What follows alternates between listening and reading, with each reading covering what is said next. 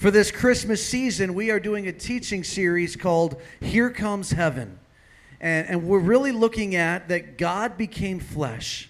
Right? And we celebrate Christmas. We celebrate Jesus being born as a baby, but we need to consider that God became flesh not the moment the baby was born. God became flesh the moment the baby was conceived.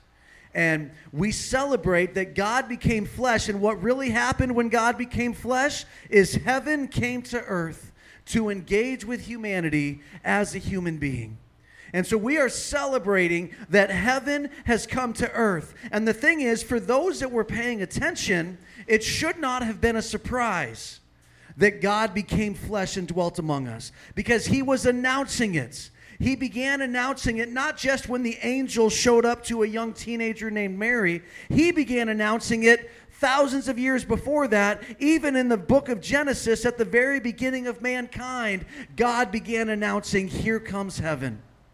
And we decided that we're going to spend this Christmas season looking at those announcements and finding hope and finding joy and encouragement from the announcements that heaven is coming and all that was coming with it.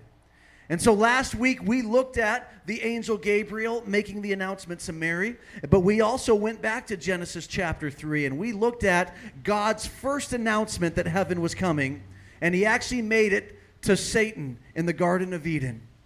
When the serpent had fooled Eve and Adam and gotten them to eat of the forbidden fruits, and because of that, sin came, and with sin came a curse, and Satan thought that he had won a great victory and stolen mankind away from God. God made the announcement to that serpent that day that heaven was coming. You might think you've won a victory today. You might think you've stolen something from me today, but heaven is coming to bring it back to me. He said, from the seed of the woman will come one who the serpent will bruise his heel, but he would crush the serpent's head. And he made the announcement, heaven is on its way. So we're going to continue today. If I was going to come up with a title for this sermon, I would call it the Ever-Expanding Kingdom. We're going to look at the ever-expanding kingdom today. But we're going to dive into, believe it or not, Isaiah chapter 9. Now, Brian and I did not share notes this week. We did not discuss it. And so in first service, when Brian got up during communion and said, I'm going to read from Isaiah 9, I was like, hey, we're hearing from God. We both brought the same scripture passage today to share. So if you got your Bibles, we're going to go to Isaiah chapter 9. And the declaration of God through Isaiah was really a declaration of hope. It was bringing hope in a dark time. And I think hope is critical because we can get through a whole lot of stuff if we've got hope. It's when we lose hope, man, when life is hard and things look bleak and darkness is coming in around us, when we lose hope, that's when depression sets in. That's when people begin to consider suicide. That's when people just throw in the towel and say, you know what, I'm not going to dream for my life anymore. I'm not going to try to live for God anymore. I'm not going to believe for anything good to happen anymore because I've just had enough. I've lost hope. But when we have hope, we can get through just about anything. Now, I had to get a crown this week, and I've never gotten a crown before, and so I was kind of nervous about it. I didn't know how painful it was going to be or what I was going to go through, and so I sit down with the dentist, and the first question I ask the dentist is, how long is this going to be? Like, how long am I going to be here? And she said, it's going to be about an hour and 20 minutes. And I was like, all right. I can get through just about anything for an hour and 20 minutes, right? Like, it gave me hope to know that no matter how bad it got, no matter how painful it was only going to last an hour and 20 minutes. So sure enough, she gets that drill out, and she starts going after it in my mouth, and I'm just like, an hour and 20 minutes, hour and 20 minutes, I can do. Hope can get us through. I figured I could last an hour and 20 minutes. It's kind of like running a marathon, right? And they put those mile markers out when you're running a marathon. And of course, they put them out so that if you're timing yourself, you can keep pace with how fast you think you're supposed to be going. But when you just start the race, those mile markers are like a curse, right? Mile 1? That's it? I've only run a mile? But when you get to the end of the race, those mile markers, those bring hope. Oh, mile marker 23? I'm almost there. I can do this. Mile marker 24, I can get through this. There's a reward at the end. I'm going to press through. And you see, life is like a marathon, right? There's ups and downs. There's times when you're feeling good and you've got that runner's high, and there's times when your legs feel like rubber and you don't think you can take another step. But through it all, if we've got hope, if we know that no matter what we're going through now, there's a reward at the end, and the reward is worth it, and I'm going to persevere no matter what because I'm going to get to that reward, we'll get through. And I believe that in Isaiah chapter 9, as the prophet began to declare the word of God, that's exactly what he was doing, is he was giving people hope in a dark time, in the midst of a struggle, letting them know the reward is going to be worth it. Don't give up and don't stop. So before we read the prophet's words, let's talk about what's happening. Who is Isaiah talking to and what's going on? And he's really addressing the northernmost part of Israel. If you remember the book of Joshua, after they conquered the promised land, they divided the promised land up amongst the 12 tribes of Israel. And the tribes that got that northernmost part were the tribes of Naphtali and Zebulun. And they experienced hardship up there at the top of Israel because whenever armies from the north wanted to come wage war, who got it first? Zebulun and Naphtali got it first. And so if we look at 1 Kings 15 and verse 20, it says, "So Ben-Hadad, who was the king of Syria, listened to King Asa and sent the commanders of his army against the cities of Israel and conquered Ijon, Dan, Abel, Beth-Maacah, and all of Chinneroth, besides all the land of Naphtali." So the king of Syria comes to wage war, and what does he do? He wipes out all the cities of the tribe of Naphtali. Then if we jump ahead to 2 Kings 15, this is now 120 years later. It says in verse 29, "In the days of Pekah, king of Israel, Tiglath-Pileser," that's a fun name, "king of Assyria, came and captured Ijon and Abel Beth-Maacah." You notice these are the same cities. "And Janoah and Kadesh and Hazor and Gilead and Galilee, all the land of Naphtali, and he carried them captive to Assyria." So 120 years earlier, you had the king of Syria came and wiped out Naphtali. Now 120 years later, it's the king of Assyria, which was a different empire, came and wiped out all the lands of Naphtali and Zebulun and carries them away as captives to go serve as slaves in a foreign nation. And it's right after 2 Kings 15 is when Isaiah is prophesying here in Isaiah chapter 9. So he is speaking to the people of Zebulun and the people of Naphtali who have experienced the most hardship and the most struggle at the northernmost part of Israel. Now here's the thing. When one of these Old Testament prophets was prophesying, they would hear the words clearly from God, and they had to be obedient to declare the word of God exactly as God told them to. Now, they didn't always understand what they were saying. They didn't exactly know how it was going to play out or what it was going to look like. They were just being obedient to declare the word of God. And a lot of times what would happen with one of these Old Testament prophets is that they would begin prophesying to a current event, something that was happening right at the moment. But as they're prophesying to the current events, they're also weaving in future prophecies.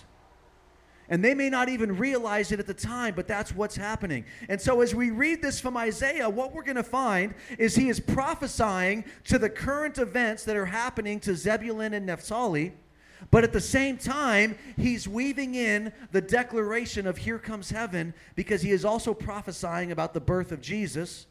And at the same time, he is also prophesying about the second coming of Jesus and what it's going to look like. So let's read it, and then let's break it down, and let's talk about the declaration of God that heaven is coming. Isaiah chapter 9, we're going to read the first 7 verses. It says, "But there will be no more gloom for her who was in anguish. In earlier times, he treated the land of Zebulun and the land of Naphtali with contempt. But later on, he shall make it glorious. By the way of the sea, on the other side of the Jordan, Galilee of the Gentiles. The people who walk in darkness will see a great light. Those who live in a dark land, the light will shine on them. You shall multiply the nation. You shall increase their gladness. They will be glad in your presence, as with the gladness of harvest, as men rejoice when they divide the spoil. For you shall break the yoke of their burden and the staff on their shoulders, the rod of their oppressor, as at the battle of Midian. For every boot of the booted warrior in the battle tumult and cloak rolled in blood will be for burning, fuel for the fire. For a child will be born to us, a son will be given to us, and the government will rest on his shoulders. And his name will be called Wonderful, Counselor, Mighty God, Eternal Father, Prince of Peace. There will be no end to the increase of his government or of peace on the throne of David and over his kingdom, to establish it and to uphold it with justice and righteousness from then on and forevermore. The zeal of the Lord of hosts will accomplish this. This was the declaration. Here comes heaven. So let's talk about here, what was Isaiah prophesying? What was happening? Let's begin in verse 1. The first announcement of here comes heaven was this: there would be no more gloom. He says there's going to be no more gloom for you, Zebulun and Naphtali. Now, when I think of gloom, I picture Eeyore. Anybody watch Winnie the Pooh cartoons? Eeyore's a little blue donkey who walks around in a constant state of depression, right? Bad stuff is just always happening to him, and his response is usually just, "It figures." And what does Eeyore have? He's got his own personal rain cloud. Wherever he goes, even if it's bright and sunny outside, there's a rain cloud just darkening his day, and Eeyore is just gloomy.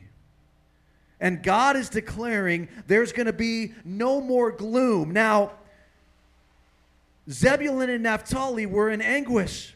They had just been conquered. Their cities had been wiped out. Their people had been carried away captive. And basically what Isaiah is saying is that you're gloomy right now, and God has held you in contempt right now. Why has he held them in contempt? Because of their sin. Because they abandoned worshiping the one true God and began to worship pagan gods. And so God held them in contempt, and part of that judgment, part of the consequence for their sin, was this Assyrian empire coming from the north to come and bring judgment upon them. And he's saying, we understand that you're in gloom right now. We understand that you're in anguish right now. But there is a day coming. I want you to have hope, Zebulun. I want you to have hope, Naphtali, because there is a day coming when you will no longer be gloomy, but in fact, you will be glorious. Heaven is coming, and when heaven comes, you're going to go from gloom to glory. Think about this. Zebulun and Naphtali, as time went on, even when the people were allowed to return to Israel, in the northern part of Israel, there was much more mixture. There was ethnic mixture, where the Jews began to intermarry with some of the Assyrians and some of the different nations that came. And there was also religious mixture, as they began to not only worship the one true God, but mix in pagan practices and different pagan gods. And there was a lot more mixture in the northern part of the country. In southern Israel, where Jerusalem was, in the land of Judah, there was much more purity of, we're Jewish and we only worship the one true God, and we have stood apart. And so there was this thinking that if the Messiah was going to come, that if God was going to send his Savior, he would send his Savior to Jerusalem because they deserved it. Because they had set themselves apart. They were the quote-unquote good kids, right? But yet, what is Isaiah prophesying right here? He says, but later on, Zebulun and Naphtali, you shall be glorious. Why? Because the glory of God is going to come through you by the way of the sea, on the other side of the Jordan, Galilee of the Gentiles. He says the glory of God is not going to come from Jerusalem. It's going to come from Galilee. And what do you know when Jesus is born? Where is he raised? A village called Nazareth. Look at Matthew chapter 4. Let me just read this to you. It won't be on the screen. Matthew writes, now when Jesus heard that John had been taken into custody, he withdrew into Galilee, and leaving Nazareth, he came and settled in Capernaum, which is by the sea in the region of Zebulun and Naphtali. The glory of God came from Galilee, in the northern region, as Jesus was raised in a village called Nazareth, and then when he became an adult, he established his ministry base in a city called Capernaum. God says you are moving from gloom to glory. Zebulun and Naphtali, you are gloomy now, but when heaven comes, the glory of God is going to come through you. And I believe that same promise applies today. You might be going through gloom. You might have your own personal rain cloud. You might be in one of those seasons in your life where it's just down and nothing seems to be working out. And God says, gloom is going to turn into glory. You just hang in there. Verse 2, when he says, here comes heaven, he says, here comes light. The people who walk in darkness will see a great light. Those who live in a dark land, the light will shine on them. Those words there for dark land, in other translations, they've been translated to be the valley of death, which might sound familiar if you know Psalms 23, when David said, though I walk through the valley of the shadow of death, you are with me. And Isaiah is prophesying years after David, saying that those that live in a dark land, those that dwell in the valley of death, will experience the lights. And when we read the Gospel of John, what do we read? John says, in him was life, and life was the light of men, and the light shines in the darkness, and the darkness cannot overcome it. In chapter 3, when Jesus is talking to Nicodemus, he says, this is the condemnation, that the light came into the world, and people loved darkness more than they loved the light. Or in John chapter 8, at the Feast of Tabernacles, when Jesus stands up and declares, I am the light of the world. Why was that significant? Because at that point in the Feast of Tabernacles is when they would light the candles that would represent God, because God was the pillar of fire that led them by light in the wilderness. And for Jesus to stand up at that moment and say, I am the light of the world, that was him declaring, I am God. And the Jews understood that. Light is coming. And all throughout the Bible, light represents the goodness of God. It represents the guidance of God. It represents the salvation of God. In Isaiah 58, Isaiah declared that the light will break forth when the salvation of God comes. Listen, if you're walking in darkness, if you're far from God, and you're in that dark place, the light is ready to break forth because heaven has come. Verse 3 begins with, you shall multiply the nation. What does it mean that you shall multiply the nation? Well, we understand in the Old Testament that the Jewish people were God's chosen people. And they were really God's only chosen people. This small nation in the Middle East represented those who God had decided to make his presence available to. Those that God had decided to tabernacle with, to be with, to interact with. They were God's chosen people. But when Jesus came, all of a sudden, it wasn't just for the Jewish people in the nation of Israel. When Jesus came, suddenly the presence of God was made available to everybody. And because the glory came through Galilee, came through Zebulun and Naphtali, because of that glory, God was now available to everybody all over the world. And everybody in the room who's not Jewish says amen, right? Because it's now available to us.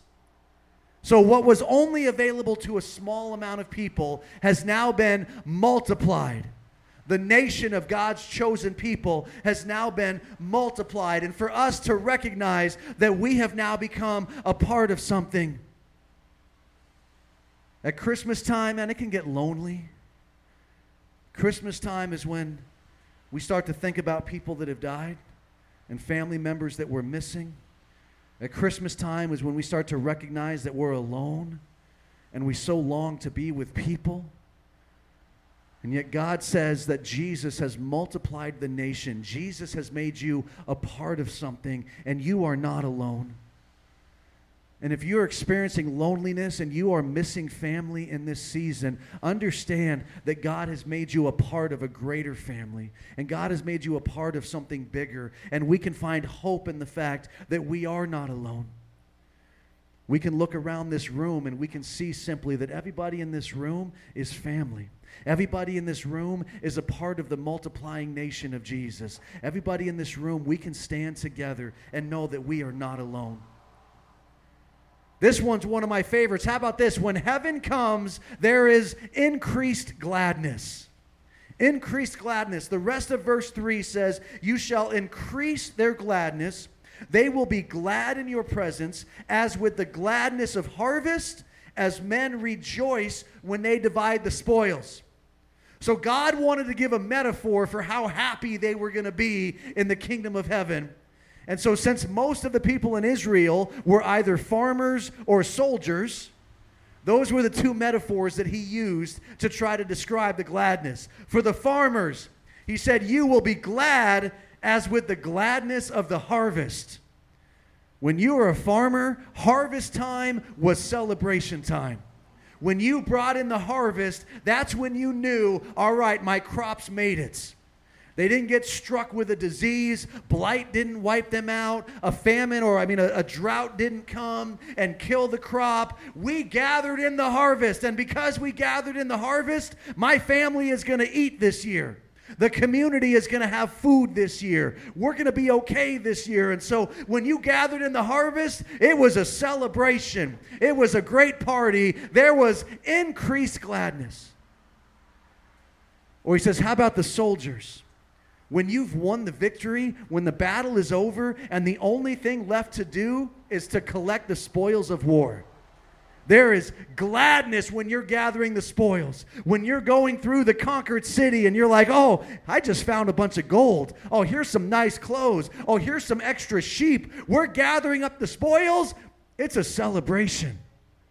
He's saying, I'm going to increase your gladness. Now, if God were to speak to us on Kauai, he might use some different metaphors so we could understand the increase in gladness, right? He might say, you're going to be glad in the presence, just like if you were dropping into that perfect wave and it was just starting to barrel over your head. Whoo, come on. There's some joy there. There's some gladness. You're going to be glad in his presence, like when that little bell starts to ring and you know you've got a big fish on the line and it's pulling your line out and you're picking up your pole and you're going to start reeling it in. There's some gladness. I'm going to increase your gladness. Heaven has come, and with it, he has brought an increase in our gladness. If you're struggling in this season without joy, know that joy has come as the kingdom of heaven comes into your hearts. In verse 4, he says that when heaven comes, the yoke will be broken. When heaven comes, the yoke will be broken. He says, for you shall break the yoke of their burden and the staff that is on their shoulders, the rod of their oppressor, as at the battle of Midian. When you think about a yoke, it's basically this shaped piece of wood that you would put on the shoulders of two oxen, and then there's this other wooden clasp that goes up underneath that holds the yoke to their necks, and then you can make those oxen pull whatever you want them to pull.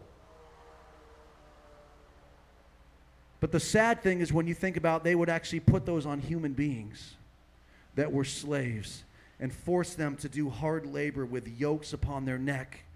And they would use the staff that is in their hands and lay that staff upon their shoulder to bring discipline. If my slave isn't working hard enough, if I don't like the way they are, I'm going to use the rod of oppression. And I'm going to lay that thing across their back. And I'm going to beat them with that staff. And here Isaiah is declaring to Zebulun and Naphtali, who have been carried away as slaves and are now facing a life with a yoke on their neck and a rod being laid across their back. And Isaiah says, for you, the heaven that is coming, Jesus, shall break the yoke of their burden and the staff that is on their shoulders. If you are struggling in oppression, if you are struggling feeling that you're enslaved to something, heaven has come. And when heaven comes, the oppression is broken, the slavery is broken, the torture that comes from the enemy is broken. He no longer has anything with which to beat you with. And he says, as at the battle of Midian. Why is that significant? Because the battle of Midian is when Gideon led a tiny army to deliver Israel from the Midianites. And the army was so small that only God could get the glory for the victory. And Isaiah is declaring only God is going to get the glory when you are delivered and set free, when the yoke is broken off of your back. And finally, when heaven comes, peace comes with it. He says, for every boot of the booted warrior in the battle tumult and cloak rolled in blood will be for burning, fuel for the fire. Basically what Isaiah is saying is every accessory of war, whether it's the boots that the soldiers wear when they march into battle, or whether it's the cloak that they are wearing that was covered in blood because of the hand-to-hand combat that they were doing, whether it be your weapons or your armor or whatever it is, everything that you used for war, the only thing it's going to be good for is burning in the fire, because you're not going to have to fight anymore. There's not going to be any more wars anymore. There is only going to be peace that comes. And if you're struggling in this season to find peace because there's just stress and there's worry and you feel like you're fighting and you're scrapping for your family and you feel like you're trying to do everything to keep your family afloat or to not lose your kids, Isaiah says the time is coming when you're going to burn all of that and there will just be peace. You don't have to fight anymore. It's not your battle anymore. Just like in the battle of Midian, it's God that's going to deliver you. In verse 6, he says, for a child will be born to us, a son will be given to us, and the government will rest on his shoulders. And I love this. His name will be called Wonderful, Counselor, Mighty God, Eternal Father, Prince of Peace. First, he says, a child will be born to us. He is declaring that when heaven comes to earth, it's going to come in the form of a human baby. A child is going to be born to us. And his name, now some translations say Wonderful Counselor. Other translations put a comma in between them because they're two separate titles. Wonderful stands alone. You don't need to attach wonderful to anything. All you got to say is Jesus is wonderful.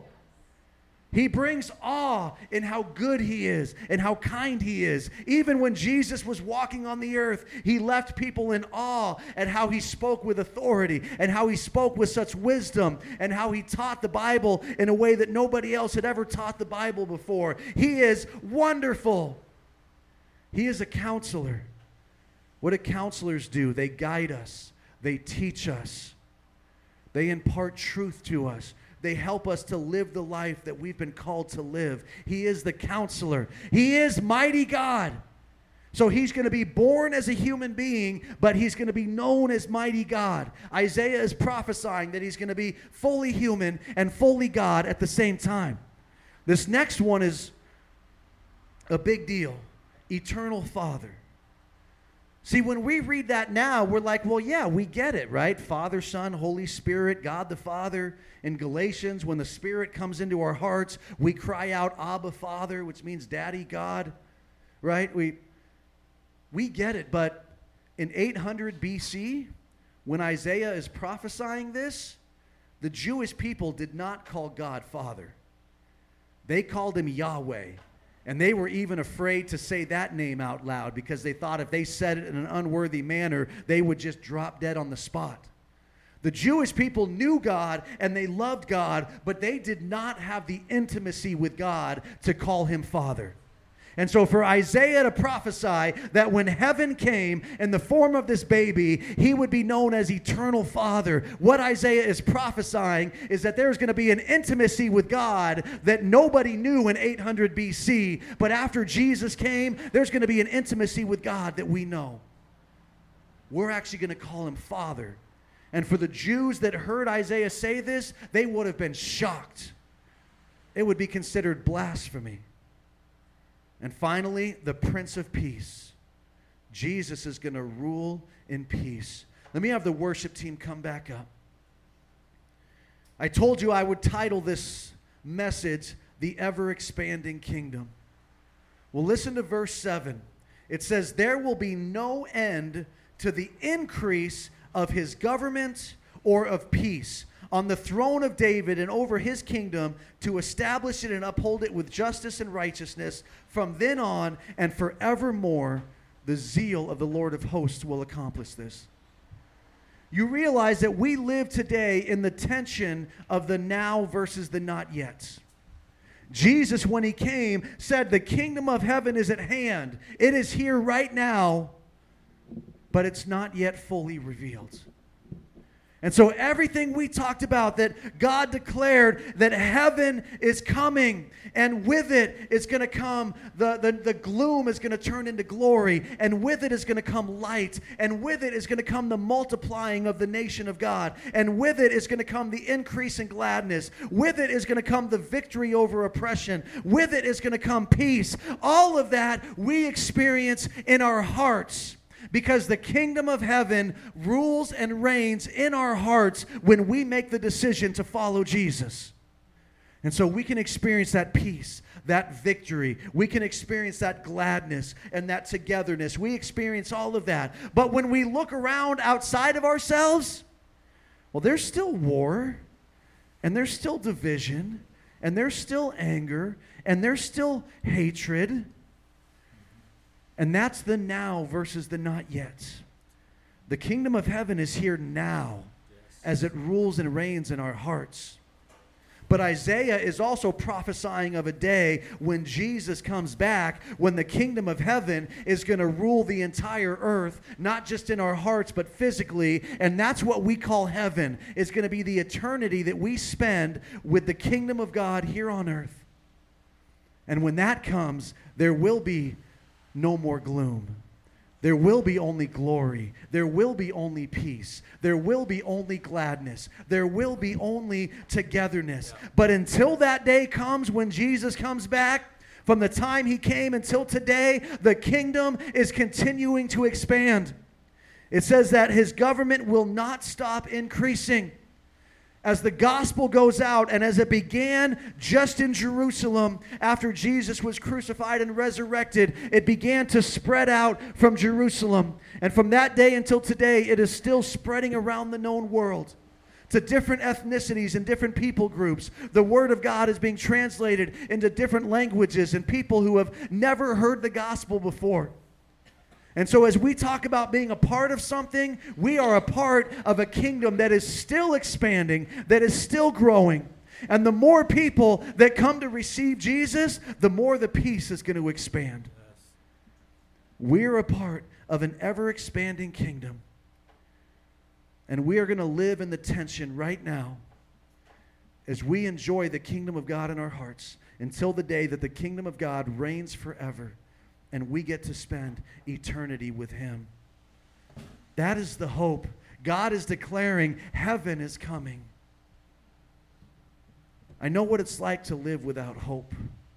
I know what it's like to be lost in my own sin.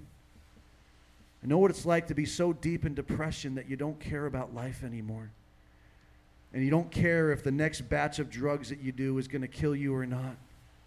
And you don't care who you hurt. And you don't want anything to do with God, and you don't want anything to do with the people who love you. I've lived there, and I've been there. But then the kingdom of heaven came. Yes. And the kingdom of heaven invaded my heart.